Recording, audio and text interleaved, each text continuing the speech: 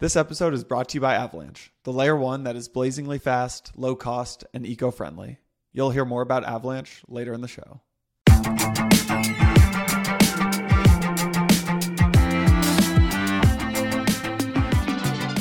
And we are live. First weekly roundup of 2022. What's going on, my friend? How we doing, Santi? Happy New Year. I miss your shining face today. GM, sir. Doing well without video, so apologies. We still can't get audio video right in 2022, folks. But, this is my fault, and I will make up for it in the next episode. I promise.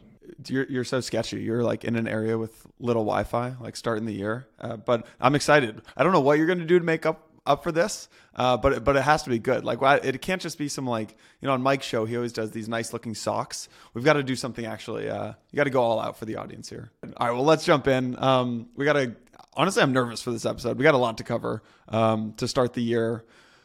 A couple big things that we're going to be talking about. First things first, just the market getting walloped.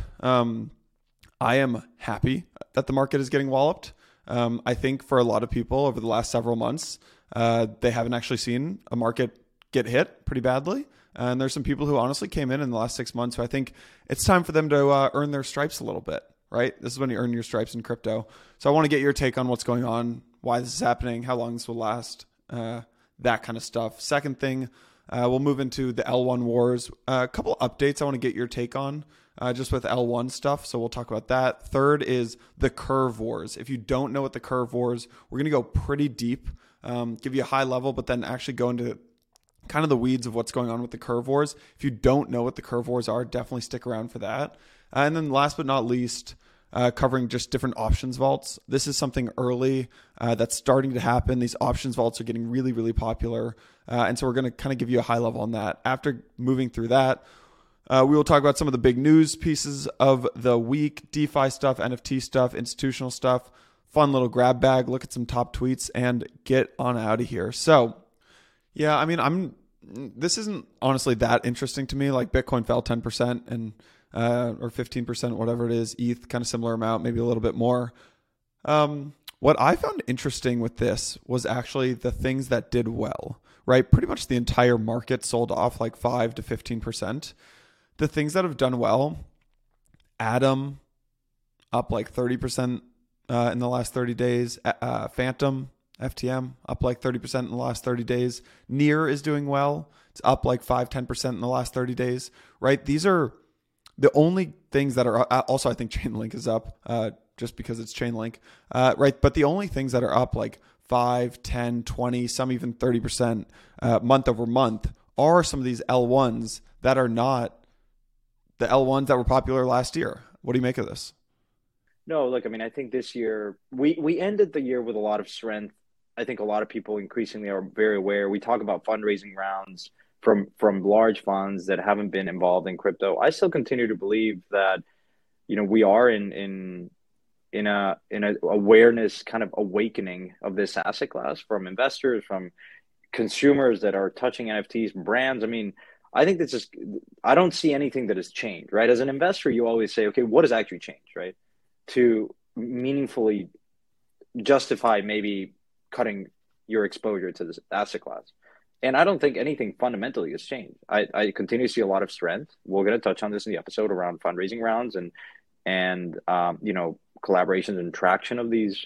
And I think this year is going to be the year of where crypto continues to be widely used, and the emphasis here is used. I think when a technology starts getting used, that really we stop being just purely a speculative asset class and an asset class that has functionality and utility. Yeah, I mean, just talking about the sell-off one more time, like, does this feel like something that's a prolonged sell-off? We move kind of further down here. What are you looking at? These are solid networks, I think. I don't kind of understand his take of boomers. A lot of market participants are still in Bitcoin and haven't even considered Ethereum, haven't even considered, larger networks. Forget about Avalunex or like Flamingo. I mean, this is just for the very, very, as we say, deep in the rabbit hole kind of market participants, which is I think continues to be a relatively small subset of the broader crypto market. But no, I get where he's coming from, but I don't if he is suggesting, you tell me that something like Luna, Solana, and Avalanche is are not going to continue to see a lot of traction, then I don't necessarily agree with that.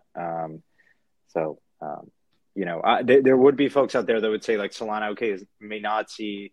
Obviously, a lot of those networks have seen a lot of price appreciation. It's been, can that continue into this year? Unlikely, right? Just if you sort of like think of a mean reversion, all this stuff. But I don't know. Maybe that's where it's coming at. All right. Well, we'll keep that on the docket. Maybe add that to the narrative list to watch. Let's get into just rotation in different alts. There's this take from this guy Money with Carter. If you guys don't follow Money with Carter, really good follow on Twitter. Just a really good human being. He wrote this Q1 2022 thesis. Basically said things are about to get a little wild. One of the main things that he talked about was Solunavax was really hot in 2021, right? Solana, Luna, and AVAX, right? Solunavax, he calls it.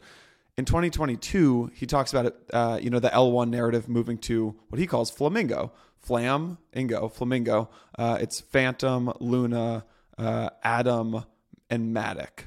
And as he puts it, he says, Solunavax is for the boomers. Flamingo is the new narrative. Sprinkle in a little near Atom 1 if you're feeling fancy. Yeah. I mean, here's my take on this is I think that instead of talking about like Phantom and Luna and Atom and Matic and things like that, I think the take here is that we're still early on in the L1 stuff, in these quote unquote L1 wars, because there's really, when you're talking about like Flamingo versus this Solunavax thing, it's so obvious there's no clear winner that everyone's basically chasing what they think will be the next 10x or the next 100x, right? In like traditional markets, there's no narrative. Like you don't go start, at some point there was the narrative like, okay, there are 12 different search engines and everyone's putting money into all the different search engines. And at a certain point in time, it became very clear to the market that Google is the winner, and everyone moves the money out of all those search engines and just dumps it into Google, right? And like today, you would never even think about saying like, okay, like the search wars are heating up, right? Everyone just puts their money into Google. To me, there's no clear. This just makes it abundantly clear that there's no one winner, and there's no consensus, and there's no. Yeah, everyone's still in just the mode that they're chasing the new thing. So. A little bit of interesting data here that I pulled up on Phantom just because I've been trying to dig into some of these other L1s. Phantom has about 1.5 million addresses, about the same as Avalanche. They also have developer activity on par with Matic and Luna, quickly approaching AVAX. Stablecoin growth on Phantom is accelerating. You talked about Daniel and Andre, two of the top developers in the industry, are spearheading FTM's DeFi revival. So, yeah, we'll see. And then on the other side, right, Solana's wallet Phantom hit about 1.8 million users at the end of last year, obviously aiming for higher. Interesting quote from Dan Moorhead about Terra, saying Terra is one of the most promising coins for the coming year. So, yeah, I think this is just symbolic of the fact that nobody really has picked an L1 winner yet. Cool. Moving on from that, I think the biggest thing that I'm paying attention to is just these curve wars. So I'm going to give an overview for folks who don't know what the curve wars is. This might take a minute or two. Kind of the TLDR, without going too deep, is the simple explanation, if you want to zone me out for the next 2 minutes, is many of the biggest DeFi stablecoin buyers in the world are focused really heavily on accumulating CRV right now. So they have the best rewards pools. The important thing to know, though, is that, what is Curve? Curve is a market maker for crypto stablecoins, basically similar to market makers in CeFi and TradFi. They help keep the system running smoothly. Curve has become really the best AMM for stablecoins because of their ability to keep the stables pegged to $1, right? That's what AMMs for stables are supposed to do. They also have pretty low fees, actually really low fees, which is obviously a huge incentive for users who are growing tired of these absurdly high fees on different centralized exchanges. That's kind of like what is Curve. When we get into the token element of things, Santi, so Curve is Curve's native token, CRV, is a liquidity incentive. You might want to get out a pen and paper. There might be some different tokens coming out here. The native token, CRV, is a liquidity incentive. Basically, it's given to users who deposit funds and kind of preserve that sanctity of the stable swaps, right? For every trade that occurs on Curve, the users who deposit the funds, aka the liquidity providers, earn a percentage of the fees in the form of CRV tokens. So what do you need to know? Curve is the number one place for stablecoin swaps. These users, the LPs, earn CRV tokens. Here's where it gets interesting though. Once you earn CRV, you can vote lock your token, which gives you even more CRV. You also get VE CRV. Sounds complicated. Really, it's just vote escrowed Curve tokens. VE CRV isn't just another LP token. It's a governance token. This is important because you can use it to vote on important Curve decisions. Given Curve's influence and power in the markets, these VE CRV tokens have become powerful, right? Kind of like Dune. If you've read or seen Dune, Frank Herbert, he who controls the spice, controls the universe, right? The spice in DeFi has kind of become these VE CRV tokens. The holders of these, actually, I'll skip this next part about holders. Basically, the goal, what do you need to know? The goal of these DeFi and stablecoin players right now is to make your coin or your protocol, number one. Having an influence over Curve has become very, very important. So that's kind of what is Curve. That's a little bit about the tokens. What are the Curve wars? What's happening now is these DeFi protocols are competing to accumulate CRV in order to influence decision-making in a way that will benefit them the most. So Convex Finance kind of entered the game and kind of kicked off these Curve wars, right? They created a really simple model for obtaining more VE CRV, right? What do people want to do? They want to make more money. What Convex allowed you to do is you stake your CRV on Convex so you can get CVX CRV. You can just ignore that for a sec, which is a token with no voting rights, but with slightly better yield opportunities and with CVX rewards. CVX is Convex. This enabled Convex to just gobble up massive amounts of this VE CRV, again, the Curve voting token. And as of this podcast, or at least as of yesterday, Convex owns nearly 50% of the circulating supply of CRV. So they own basically 50% of these voting tokens. Enter Yearn into this. Yearn has created a vault, which basically gives CRV depositors the opportunity to earn a much higher yield than they'd obtain on Curve. So they too gobbled up a lot of the voting weight, right? Then, okay, so now we've got like Convex versus Yearn. Then this gets interesting. Yearn gave up 23 million voting escrow CRV tokens, VE CRV, to Convex while retaining the voting rights. Okay, so now what this did is it aligned Yearn with Convex, right? You got some allies, you got crypto allies, crypto DeFi allies with Yearn and Convex in these Curve wars. And then you got some other players who entered the game, Olympus DAO, Frax, Wonderland. They all entered this quote unquote war trying to accumulate Convex's token, CVX, in order to inevitably acquire governance. Anyway, Santi, super interesting. As of Tuesday, about 86% of the token's $3 billion supply is locked up in various DeFi protocols. This is an insane trend, in my opinion, of protocols scooping up these governance tokens. I really just want to get your take on what you make of these Curve wars. That's a great summary. I think there's two observations here. One, I've always felt that Curve is one of, if not the primary backbone of DeFi, in the sense that a lot of the yield of CRV trickles into DeFi. And so it is a very important metric. DeFi can be very reflexive, but it is the backbone, right? Because a lot of strategies, for instance, in Yearn, tap into Curve as a primary source of yield generation. And then you stack yield, right, by tapping into other different protocols. Like Aave and Synthetics and a few other protocols, right? But the very basic one and the kind of the backbone of this is Curve. And so you always want to be looking at the yield of CRV and the price of CRV in particular as a barometer of where DeFi is. And so I think it underpins and emphasizes the importance of Curve. And so the second observation is there has been over the last, ever since DeFi came around, this idea of a governance token and why it's important has been put into question over time. And now I think you're seeing a very interesting um, dynamic here where protocols are competing for acquiring governance rights in some of these protocols. And you might say, well, why is that important? Well, it's important because if you're a stable coin, if you're Frax, for instance, well, you're also competing against DAI, which is Maker's stablecoin. You're also competing against other type of stablecoins in the market, Olympus and a few others, right? And so how do you position yourself? It's all a matter of you want to have enough voting power to divert incentives that can be put up as a governance proposal towards your particular pool of in this case, a stablecoin pool. So if you're Frax, you might say, hey, look, if we have more voting power, then we have the ability to influence where incentives are going to be diverted and fees to nudge users to use Frax stablecoin versus some other stablecoin in the market, right?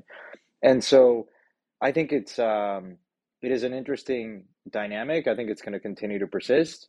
Curve Wars is the first, but it won't be the last of these kind of competition amongst protocols looking to influence governance decisions. We talked in a prior episode of how guilds might also get into this competitive environment to control governance or try to exert as much influence in the underlying game governance, like Axie or Illuvium, right, to favor their guild. And so that might be another way this manifests itself over time, where increasingly governance rights are very, very valuable for protocols to get more visibility. I think of it very simplistically. This is just the analogy would be users are coming into the space. It's all about incentives. The more governance rights you have and you can divert more attention to your protocol, you're going to do everything in your power to do that. And so this trend is definitely a narrative that we should continue to watch. Is there an analogy to make here, Santi, to almost Curve being the Fed? And like, the Fed sets these, like the most important kind of number in DeFi is the curve yield, is the yield on Curve, because that trickles into all of the different protocols. And I guess you could even extend that analogy further. It's like the more CRV that you own, the more votes you have to control how much money each reward pool gets. And that's being called like the gauge, right? And the gauge is kind of like the money printer, right? So communities are buying, millions of dollars worth of CRV every day so that they can have control of this money printer. And the ones with control will simply point this money printer at their favorite holdings so they can sit back and collect this top tier yield and then eventually have more power in DeFi, right? Correct. Absolutely. That's a great analogy. I've always felt the only thing I would say is I've always felt that the staking yield if you're a proof of stake chain, right? The staking yield is probably the risk-free rate, and everything else on top of that needs to be higher than that by default. But yes, Curve is let's just call it the backbone here of the Fed funds rate, if you will, or the rate by which banks lend to each other in traditional markets. But yes, I think it's a great analogy. Is this? I mean, are we going to see a lot more of this year? Yeah, absolutely. This is just the beginning of a mega trend where, I've always felt governance rights are no different than the ability to have a lot of stock ownership and be able to determine which board of directors and governance decisions. And look, there's proxy wars in traditional markets. This is no different in my estimation, right? But is this like, when I think about like an activist investor, like a Bill Ackman, right? He's an individual with a fund. What this feels like to me is a little bit different, which is like companies buying other company shares. So instead of Bill Ackman gobbling up a bunch of like, he didn't do this, but like Google shares, it's more like Apple gobbling up a bunch of Google shares. Am I thinking about that correctly? Yeah, it's in this case it's a protocol, right? But the intention is exactly the same, which is influence decision making of these protocols that have a very direct impact into the success of a stablecoin or some other protocol that can be diverted incentives. And so, yeah, it's no different. The interesting thing here is though the ability to actually have an impact in the underlying protocol, right? In a year's time from now, it will be interesting to look back and say, how successful was this bribing? How successful was maybe Frax was the protocol that accumulated or Olympus that was a protocol that accumulated, or Convex or whatever, got the most amount of voting power? And how did that, obviously there's correlation causation, but how did that manifest itself over the year? And did this become the most important stablecoin because they were able to get the most amount of voting power in Curve, and then that, had a direct impact into the incentives for users to use that stablecoin, and then all of a sudden it became the de facto stablecoin in DeFi. Like, I mean, if that ends up being true, I think it's too early to tell, but I would, from a go-to-market perspective, if you're a new stablecoin project, now you constantly need to be thinking about how are we going to compete against someone like Frax or someone like, Olympus, that have much more muscle from a governance decision standpoint in the protocol that matters most, in this case, Curve. And we always struggle with what are the moats of open source networks. That's something that a lot of investors, it's a hard question, candidly, when code is easily forkable. Community is not so much, teams and talent not so much.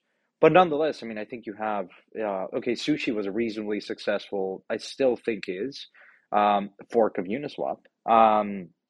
Certainly has hiccups recently, but it leaves you sort of wondering what are the moats in these open source networks. And I think one of them increasingly has become the ability to influence governance from other protocols in this composable universe, right?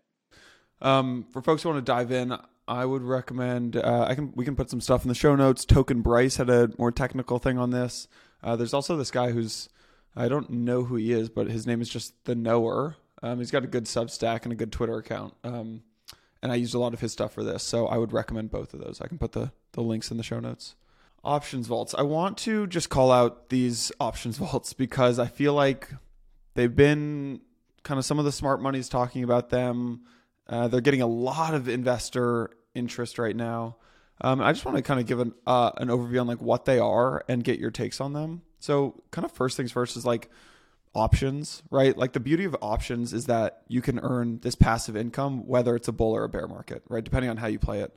And with crypto, options have been made even simpler because users can simply just deposit money into these so-called vaults, right? And earn this like 30% plus yield on their covered calls or, cash secured puts, right? You're basically tokenizing the yield, and you can then take that token and farm with it and earn even higher rewards, right? So I think what's happening, and like these options vaults have grown exponentially, right? So some data I'm looking at here, they have become the dominant part of the $700 million DeFi option TVL. And really what you're doing is you're just staking your assets into these vaults, and then the vaults deploy the assets into different option strategies. So you might put your money into like a covered call strategy. And before this, like option strategies were really only executed or available to these accredited investors, right? Through like OTC trading or self-execution on options exchanges like Deribit and LedgerX. And right now the strategies are, they're kind of like vanilla. They're like covered calls and cash covered puts, which provide like, 15, 30, 35% yield. And then on top of that, these token rewards are often distributed, which provide an even higher yield for the users. So, and some big ones just to call out, a couple ones. Ribbon. Some of these have tokens, some don't. Ribbon has a token. DopeX has a token. OPYN, I forget how you pronounce it. Friction Labs, which full transparency, I'm an investor in. I think Santi might be as well. Lyra, Theta Knots, Katana, Zeta Markets. So there's something interesting that's happening here, and I just wanted to get your take on these options vaults. Yeah, I think options has been one of the areas of DeFi that hasn't really taken off, for two reasons. I think one is it is quite expensive. It is, from a computational standpoint, I think just pricing options has been quite expensive. You compare against like buying options in Deribit, obviously centralized, obviously not all users can use it. I think that, which leads me to my second one, which is using options is fairly esoteric. It's not for everyone. It requires a deep working knowledge of how these instruments work. They can be really efficient from a hedging perspective, and to really amplify returns in your portfolio, just manage risk. The problem is it requires a fairly decent and advanced level of knowledge of finance.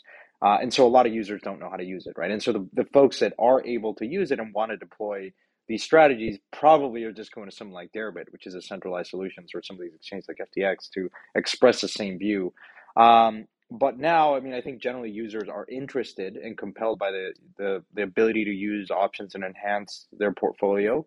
And I think it requires something that is kind of more cookie cutter, more out of the box strategies like Friction is doing, to get more usage, and make it just easier for users to start using these.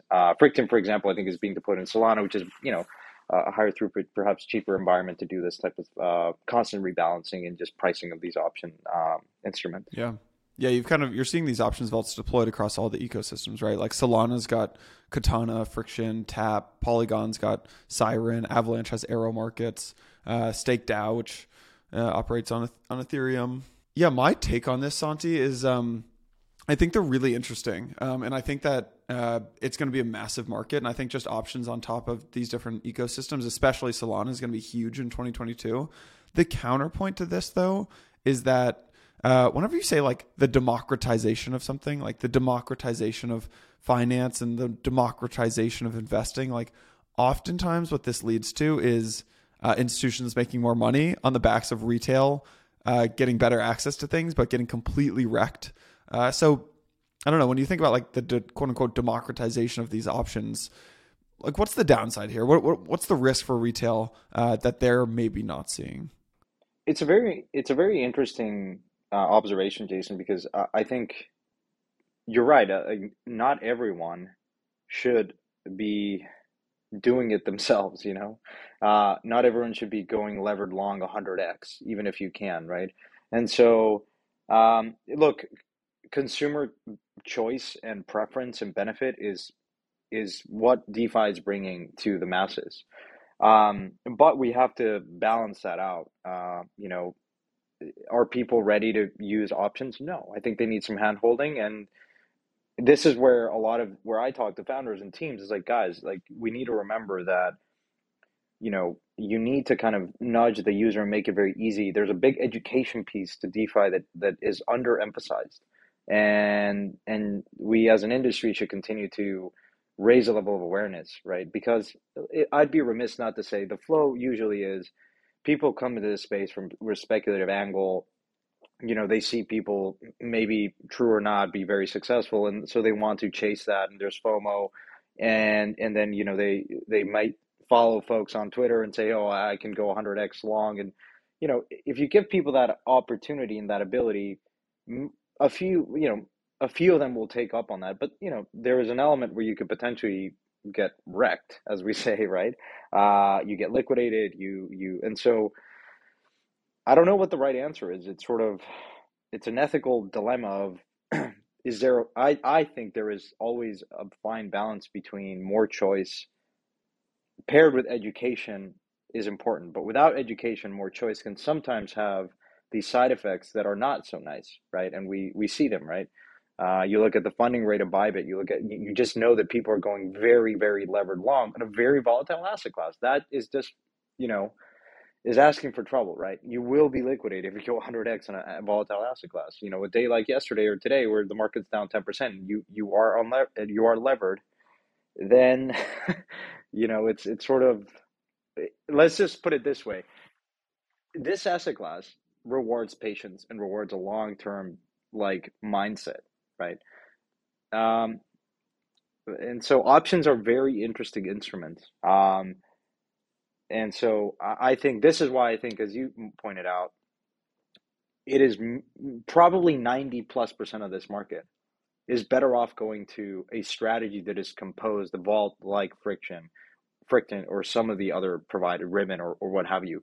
Why? Because you're giving your money to a sophisticated strategists that know how these things work, right? As opposed to you trying to do this at home. Some things, it's like that Bill Nye video. It's like, kids, don't try this at home. Like, I think options is definitely in that category, right? So just as my opinion. Yeah. I mean, we'll see how these play out. So, All right, guys, we are moving into the news section. We've got some interesting stuff. First, we're going to look at the Electric Capital Dev Report, then some DeFi news, NFT news, and then some big institutional news that happened in the last couple of days. Before we do that, need to give a big shout out to Permissionless event coming up May 17th through 19th in Palm Beach. Blockworks' big event of the year. We just added a couple new speakers. Big shout out to Jai from Rari, who's going to be coming to talk about the Rari and Fei protocol merge, multi-billion-dollar DeFi merger, one of the highest profile, maybe the highest profile DAO to DAO mergers ever. Tickets right now are $732. They go up to $841 on January 15th. So get your tickets before they go up in price. And as always, Santi speaking. We'll be recording some episodes there, but maybe we'll do something special of the diehard users of the podcast. We may issue NFTs or something about that. I don't know. We can do something special there. I mean, I'll give a little alpha leak here. Santi, is actually we are going to drop permissionless NFTs, and we are going to do something for the folks who have bought tickets early. So, yeah, there's the alpha leak. Empire is proud to be supported by Avalanche. There is a layer 1 war heating up in crypto, and Avalanche is at the center of it. Avalanche is one of the fastest smart contract platforms in the industry. I've been looking into the ecosystem recently and am honestly amazed by how fast it's growing. Here are 3 reasons why I'm so intrigued by Avalanche. Number 1, Curve and Aave, 2 of the biggest DeFi protocols, are in testing right now for Avalanche integrations. Number 2, new projects. These are not just NFT clones, AMM knockoffs, and lending protocols. These are new projects, NFT projects, play to earn games, really, really interesting stuff happening in the Avalanche ecosystem. And number 3, Binance just re-enabled C-Chain integration. What in the world does this mean? This means that you, the user, can directly withdraw to your MetaMask, which previously was a pretty big user bottleneck. Thank you, Avalanche, for sponsoring Empire. We are going to continue to explore Avalanche in future episodes. Hope you enjoy it. I would recommend that you do the same. Before you turn off this podcast, let's get into the fun stuff. Electric Capital. Oh my God, this dev report. How good is this thing? This is if there is one piece of content that I don't want to miss each year is this. So shout out to Maria and Avichal and the rest of the team. I think this is one of the more fantastic, one of the higher quality reports that you can look at in the industry. They've done an extensive job of looking at GitHub activity. It's not perfect science, but I think in isolation, just looking at commits and activity can be misleading. There's no really kind of easy way to do this. So they've come up with a very robust methodology. I think I've poked around the numbers way back in the day, just looking at emerging protocols. I think they have the best report. We always talk about developer activity being one of the primary proxies of and indicators of where this movement is going. Human capital is number 1, right? And I think if you look at these reports over time, you can glean a lot of insights from them as opposed to just reading it in isolation. I mean, it's a very comprehensive report, but I think you go back, I think they've been doing this for the last couple of years. And so it's one of the really interesting pieces of content in this space. Right. I tried to pull out the most important slides from this entire deck. First one, 18,400 monthly active developers in Web3. This hit an all-time high just last month in December of 2021. If you look at the chart right here, really it ran up to around from 2,000 monthly active devs to about 10,000 monthly active devs after the 2017 market ran up. Then we kind of flatlined around 10,000 to 12,000 for a couple of years, for about 3 years there. And then in this last bull run, we have absolutely spiked from, what is this, about 10,000 monthly active devs to we're sitting at 18,400 monthly active devs, up 75% from the start of last year. So this is, I think, one of the most important charts here. Yeah, absolutely. One other thing is just unsurprisingly, the developer activity grows with the price. That's kind of not that surprising. Something that is a bit surprising that they pointed out is the monthly active developers peaks after the peak prices. Last time the monthly active devs peaked a full 12 months after the price.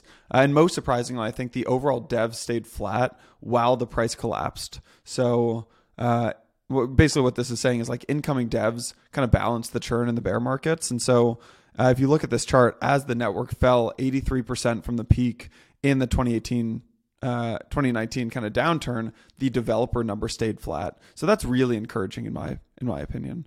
And I think the main thing to look at here is like, if the market stayed flat for the next year, God forbid it does that, because it makes things pretty damn boring. The number of developers who have come in, I mean, we've got nearly 20,000 developers working every single month in this space. So Yeah, I think one of the stats that I would always highlight to folks, and this was true, I think 2 years ago, was that at that point, Ethereum was the largest, or coming very close to surpassing Linux as the largest open source developer community, I believe, or Apache. I think that was true back then, and it's remarkable, right? When you go and talk to a traditional fund manager or a venture investor, and you look at that, right? We talk about price a lot. We talk about fundraising rounds and all this jazz, which is okay. Look, people are obsessed with price. That's fine. It's the easiest thing that you can latch onto and say, where's this space going? Is Bitcoin at 100,000? Well, wake me up when it gets there. Or is Bitcoin going to reach 1 million? People want to know these easy answers to things. But more emphasis is, I find it way more interesting to say, how are you not excited about an industry that is in the last 7, 8 years that Ethereum's been around? It has become the largest developer community in the world, not just in crypto, just generally, full stop. Why? Because it's expansive, because it touches so many different use cases. Back then, NFTs weren't even around, or were very dormant. Gaming wasn't even a thing. Now, extend that further, and all the different applications. We've always felt a generalized smart contract computing platform can do so many things, right? The question is, how do you prioritize it? But it is sort of this chaotic environment. And invariably, when I would talk to large funds, or when I would talk to skeptics and say, just contemplate that for a minute and tell me if you're not excited. Because essentially what you're telling me is, if you don't believe in this technology, if you don't believe in this movement, I'm not asking you to believe in Ethereum versus Solana. I know, just full stop. If you don't believe in the aggregate, the crypto as a community, as attracting the smartest minds, is not something that you want to be investing behind, then what are you actually investing behind? Because essentially you're shorting human ingenuity and creativity. The smartest people continue to come into the space. It's being expressed in this data. Increasingly, I teach a class every semester. I get to be a guest lecturer at NYU. And this year I did a survey, and maybe I can link to the notes. And it was super encouraging that I said, guys, when you started the semester, what was your working knowledge of crypto? You may have heard of it, right? It's like, okay, you probably were considering jobs at, tech unicorns and all this stuff. And the question was, how has your level of interest, and how likely are you to go work for a traditional tech startup or a crypto tech startup? And invariably, like overwhelming, I think it was like over 90% of the class said, I would at this point in time much rather go work at a crypto startup versus going to work for the Facebook or whatever, right? It's a little unfair because, Facebook has obviously gotten a lot of criticism. I think a lot of people just philosophically don't align with it anymore. But still, like Google or some of these companies, very attractive, great companies, a lot of perks. And to me, it's just, it's very encouraging, right? That wasn't the case a few years ago. I think one of the things that in a perfect world you want to understand is, where are these people coming from? Anecdotally, I'll tell you, when I go talk to a lot of teams, the quality of teams, and I think you've noticed it too, Jason, the quality of founders just, in my mind, just keeps getting better and better. I think like even 6 years ago, you'd have gotten like good engineers, but not the best, right? At some of these companies. Now, increasingly, I'm just investing in a project where this rock star team from Instagram just left. They're obviously very encouraged by what they're seeing in NFTs. They want to build a social media app, talk about social media. And you could just tell, I mean, these are absolute straight killers. The guy from Gallery came from Apple, right? I mean, Mike, fantastic guy. I mean, you just know that these guys are not here because they lost their job during COVID, and no, they gave up a lot to come to this space, because I'll tell you why. The smartest people want to work on hard problems. Crypto is still very encouraging and exciting for the smartest people, because smart people want to work with other smart people and want to work on difficult problems. And we haven't figured everything out from a scalability standpoint, from a number of things. I mean, this is a space that's so exciting. So a ramble, but I think this is one of the pieces that I would always send to any skeptic of this space. And if you're a university, if you're a venture fund, you cannot ignore this. Full stop. Very much so. I mean, I completely echo everything that you just said. Like, here's another chart: 3,000 new developers touch Web3 code every single month. I'm going to run through a couple more here and then just kind of finish with what I think is the most important point here. There are several ecosystems that are growing faster than Ethereum at the same stage in its history. That being said, 20 to 25% of new devs each month start on Ethereum. I think this is really encouraging for all of crypto. This means people are looking at other ecosystems, which then pushes Ethereum to be even better. But still, Ethereum remains the king in the smart contract game. When you look at the 5 largest ecosystems, you've got ETH, Bitcoin, Polkadot, Cosmos, and Solana, which I found kind of interesting. So yeah, ETH, Polkadot, Cosmos, Solana, and Bitcoin. Here's my take, Santi. My take, this is, I get so excited seeing this info, not because of how many new people are coming in, which obviously is exciting, like you mentioned. Google has over 20,000 developers. Google itself, Google, one single company, one single Web2 company has 20,000 developers. There are 20,000 monthly active developers, not even 20,000 monthly active developers in all of crypto. And look at the output. Look at all of the insane things that have been created with crypto, this massive ecosystem with less developers than one Web2 company has. That is mind blowing. Yeah, actually, when you put it that way, it is kind of mind blowing. I would think that I would attribute that to the composability element of crypto, which is very powerful, right? This idea that you don't have to build and recreate multiple parts of the stack. You can plug into, if you're going to build a new DeFi protocol, it's very easy for you to tap into Curve and some of these other pieces to let in AMMs and money markets to leverage a lot of the things that you don't want to build yourself, right? And so it inherently, I think, increases the productivity of a developer team, right? Which is, most of these teams are less than 5 people, right? I mean, Uniswap has, like, for a long time had less than 20 people. Aave had less than 50 people. We talked to Antonio from DYDX. You have very lean teams, have a lot of productivity and a lot of profitability. I think this is a power composability, which is one of if not the killer feature of Web3, right? This idea that you can tap into a lot of these money Legos or a lot of these protocols without having to recreate that, and I think that increases the productivity of these developer teams in a very substantial way. And it, of course, combine that with the fact that all of this is open source, and I think Bill Tai said it very eloquently. It is this idea that you can build upon and continue to iterate on existing. You build it once and it gets used forever, right? And it gets improved upon. That is the compounding effects of innovation in open source networks is far, far greater versus Google, right? Because Google doesn't share their code, or it's sort of this IP protectiveness, and I think that slows down the aggregate pace of development of an industry. But that's not the case in these open source systems. Right. Exactly. Speaking of open source systems, speaking of composability, let's move on to some DeFi news. First things first, Permission DeFi. Starting the year off hot, Aave launched Aave Arc. They finally went live. More than 30 financial institutions are now using Aave Arc to access private pools of DeFi liquidity. On one hand, we've talked about this a bunch now, Santi. On one hand, I think this is really interesting. I think this will unlock massive pools of capital. On the other hand, I'm looking at some of the early customers of Aave Arc. Anubi, Bluefire, which was acquired by Galaxy Digital, Canvas Digital, Celsius, CoinShares, GSR, QCP Capital, Wintermute, Covario. These are all crypto funds and crypto prime brokerages. So, on one hand, I think it's really cool. On the other hand, it doesn't really unlock that much new capital, I'd say. But, I think the argument is that these are kind of the early testers of Aave Arc. So, I don't know. Anything interesting to touch on here? No. I think we should continue to monitor traction that this Aave Arc gets. But yeah, no, I think you summarized it well. Cool. All right, moving on. Yearn Finance, we talked about it before. I think Yearn is pretty interesting. The Yearn token jumped a lot over the last week or so, and I think it's up like 50% over the past month following the launch of their buyback program.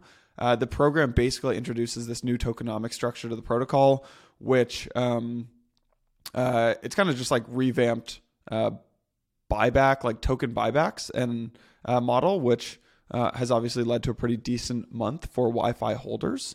And I think the plan here is to use the protocol fees that they accrue to buy back Wi-Fi off the market, which then makes its way back into the pockets of the Wi-Fi stakers.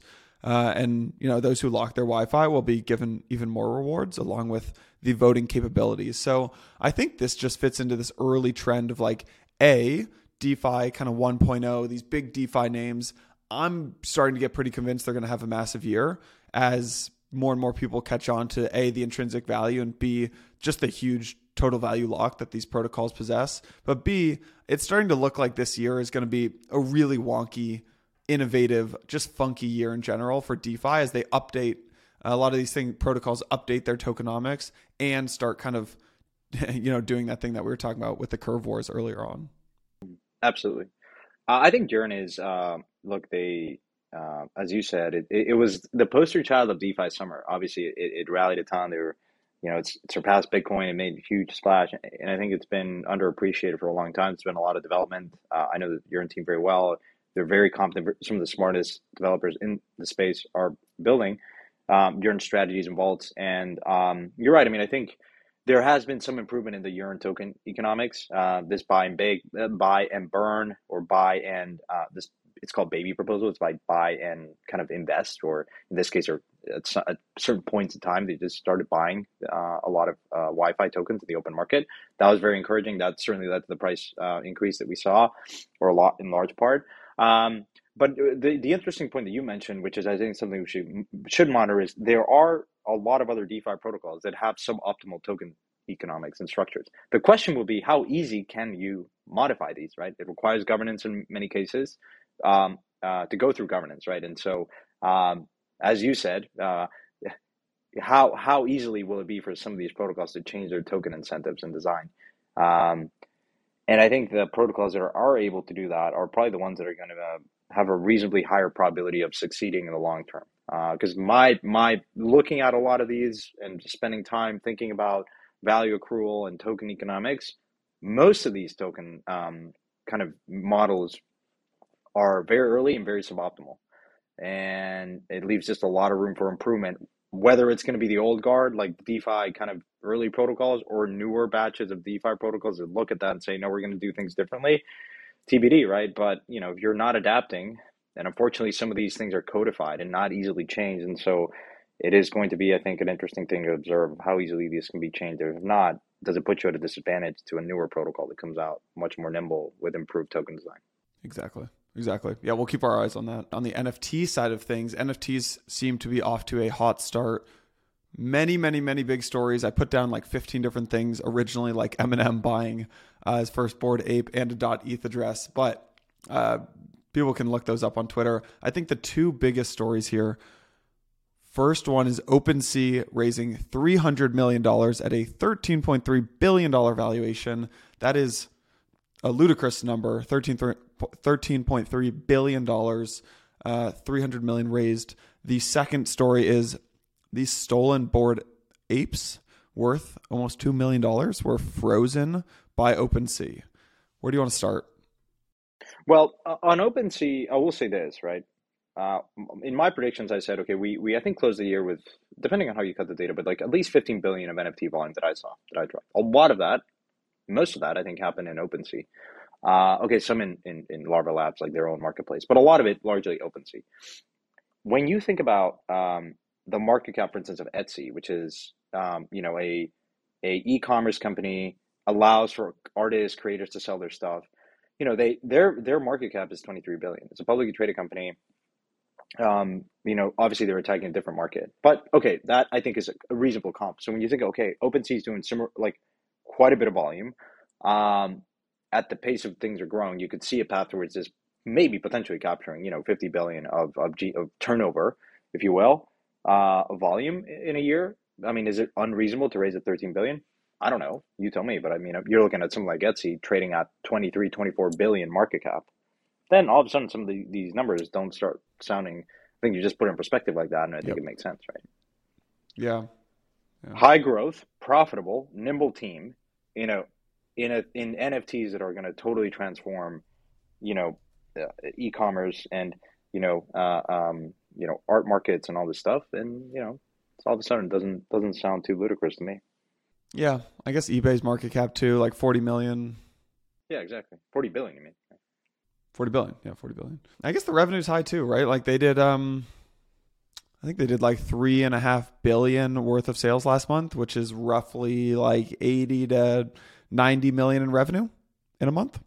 It's not too shabby. So I think the more interesting story here is speaking of OpenSea, I think so what happened here is like with these stolen Bored Apes got frozen with OpenSea.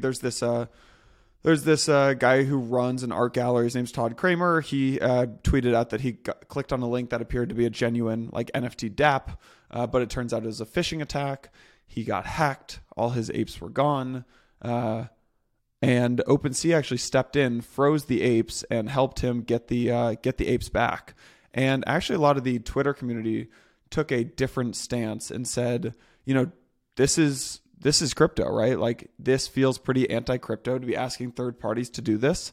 Ideally, they shouldn't be able to, is what a lot of the community was saying.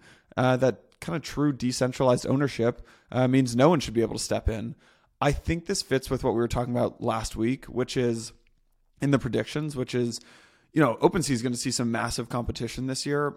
Coinbase launching their NFT platform. FTX has the NFT platform already live. You're going to see geographically specific OpenSea platforms pop up and get a ton of venture money.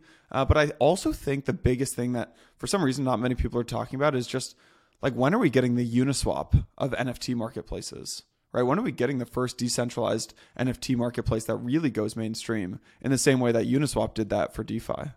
I mean, you could argue that OpenSea is mainstream. I think what you truly mentioned is a truly permission protocol. Now, of course, Uniswap, to be fair, their front end is different, right? I mean, they I think they're tracking now your IP address. They've unlisted. Last year, they unlisted in their front end, at least, the ability to trade certain particular synthetic products like synths because it was, they just felt uncomfortable given the regulatory guidance. And so, look, is there an opportunity for a truly, truly permissionless marketplace? Absolutely. Always will be. The question is, the experience of DeFi is a little bit different than NFTs. NFTs are just, look, there's a lot of value that is being exchanged, absolutely. But it's more retail. It's more, I think finance requires a much more higher degree of like I don't know. It's just, to me, it feels like this is largely very retail, and retail wants the ability to call 1-800 number and have customer support. And I think you get that much more so in a protocol like OpenSea than any other, than a truly decentralized version of this. Like the question, it goes back to this idea, like, should we truly be like back in the day, like in 2017, like, oh, let's decentralize Airbnb and Uber. I'm like, guys, I don't think you want to do that. Like, imagine you showing up in your host at 2 a.m. and who are you going to call? Like Satoshi? Like, devs, do something. Like, like there's nothing to do, right? But sometimes there is a healthy degree of centrality or from a team that can provide some customer support. Now, should they be freezing this Bored Apes? I take the stance that, if you can prove that it was a hack and they have the ability to do that, yeah, like, I mean, it's nice to do that, I guess. It's not nice if someone can freeze your, all of your TVL and Aave or all your pools in Uniswap, and not so much, right? Yeah. Yeah, very much so. All right, well, we'll keep an eye on this in the coming weeks. Getting into, decentralized Uber and Airbnb. Actually, your friends over at Alan Howard and Tiger Global just invested $20 million. So I think we're gonna do a quick section on just the institutional capital coming in. Alan Howard and Tiger Global invested in Livepeer. Livepeer is building a decentralized video streaming network. Usually we wouldn't talk about raises of this size. $20 million Series B1 round. I just thought it was very interesting that after DCG invested back in July, you've got Alan Howard and Tiger Global both coming into the space. And, I think it was their CEO, who is it, Doug Petconnix, told one of our reporters at Blockworks, the next TikTok scaled application is likely to emerge from crypto primitives. So we'll see. I don't know. Decentralized video streaming. I mean, we'll pay attention to if that gets big or not, but I think the real story here is Alan Howard and Tiger Global coming in to not buy Bitcoin, not just buy ETH, but fund a pretty crypto native company. Agreed. And not to mention the interest in uptick in social applications. And of course, underpinning that, think about like something like TikTok. Video is a big part of social these days, a lot of engagement, and it requires video streaming. So that's, I think, the thesis that they're seeing, like core infrastructure for, video for social applications in a Web3 context. Yep. Following the Goldman stuff about Bitcoin taking market share from gold as store of value, Ray Dalio coming out saying 2% of a portfolio in Bitcoin is reasonable. I think it's interesting following, I've got another book alert, which is Ray Dalio's book, Principles for Dealing with the Changing World Order, Why Nations Succeed and Fail. I'm only about 20% of the way through. I just started it last week. This thing is a marketing campaign for Bitcoin. If you believe Bitcoin is a good store of value, really interesting conversation. Honestly, pretty pessimistic about the United States. And so I think it's interesting that Ray Dalio's conclusion here is not that gold and other inflation hedged assets are the thing to buy, but that, it's worth putting 2% of your portfolio in Bitcoin. I assume this number goes higher, and that he comes out by the end of the year and says maybe 5 to 10% might be reasonable. No, absolutely. Like Jason, I think like Dalio, when I first heard him say cash is trash in Davos a couple of years ago, I said, why don't you just go out and say like that just screams to me underpinning that like the case for Bitcoin or Ethereum or some other store of value, and it sort of felt like he didn't finish, like it was just halfway through the thinking, and it eventually all roads lead to Rome, in this case Bitcoin, or another store of value in digital context like Ethereum or Solana or whatever. But it's good, candidly, now to see a lot of his thinking has always felt very much aligned with the Bitcoin camp, and now it's good to see. I think it was last year where he first came out saying that he came around Bitcoin, and so I think I agree with you that 2% number I would assume would continue to grow in a pretty healthy way. Yeah, exactly. Quick grab bag and we can wrap this up. Kevin O'Leary backed WonderFi acquires BitBuy. Let's see. Well, how much was this deal for? $160 million. WonderFi acquired Canadian crypto exchange BitBuy. You can find the news on Blockworks in a deal for $161.8 million in cash and shares. I don't know. Kevin O'Leary pushing pretty heavy into crypto here. I think I don't know, not super interesting in my opinion, but just interesting to see Kevin O'Leary, who was very anti-crypto less than 2 years ago, completely 180, and now he's acquiring companies in the space. So, Mr. Wonderful coming into a wonderful space. Mr. Wonderful coming on the podcast. That's our alert. Mr. Wonderful, Kevin O'Leary coming on the podcast soon, so stay tuned for that. Next thing that I thought was interesting is Brian Chesky, CEO of Airbnb. Speaking of Airbnb from 10 minutes ago, he's tweeted out, if Airbnb could launch anything in 2022, what would it be? I think the most interesting thing is the facilitation of house swaps. The crypto community disagrees with me. He got over 4,000 suggestions. The number one suggestion was crypto payments. Not that I think crypto payments is the most interesting thing here. What I think the most interesting thing here is just politicians and Web2 CEOs and founders are waking up to how powerful the crypto community is, and that you want to appeal. I think people are honestly pretty shocked and surprised by how big the crypto community is. Right? 4,000 suggestions. Crypto payments is number one. You see politicians these days more and more starting to appeal to the crypto crowd on Twitter. I think they're waking up to just how big and how powerful this community really is. Agreed. Yeah, generally, I agree with you. Like the ability to pay with stablecoins seems like an inevitable, like something that could easily be rolled out and remove a lot of friction. Yeah. So, last thing here, big shout out to LinksDAO. Shout out Mike Dudas, good friend at LinksDAO. NFT booked over $10 million towards buying an actual golf course. If you guys are golfers, I'd recommend checking out LinksDAO.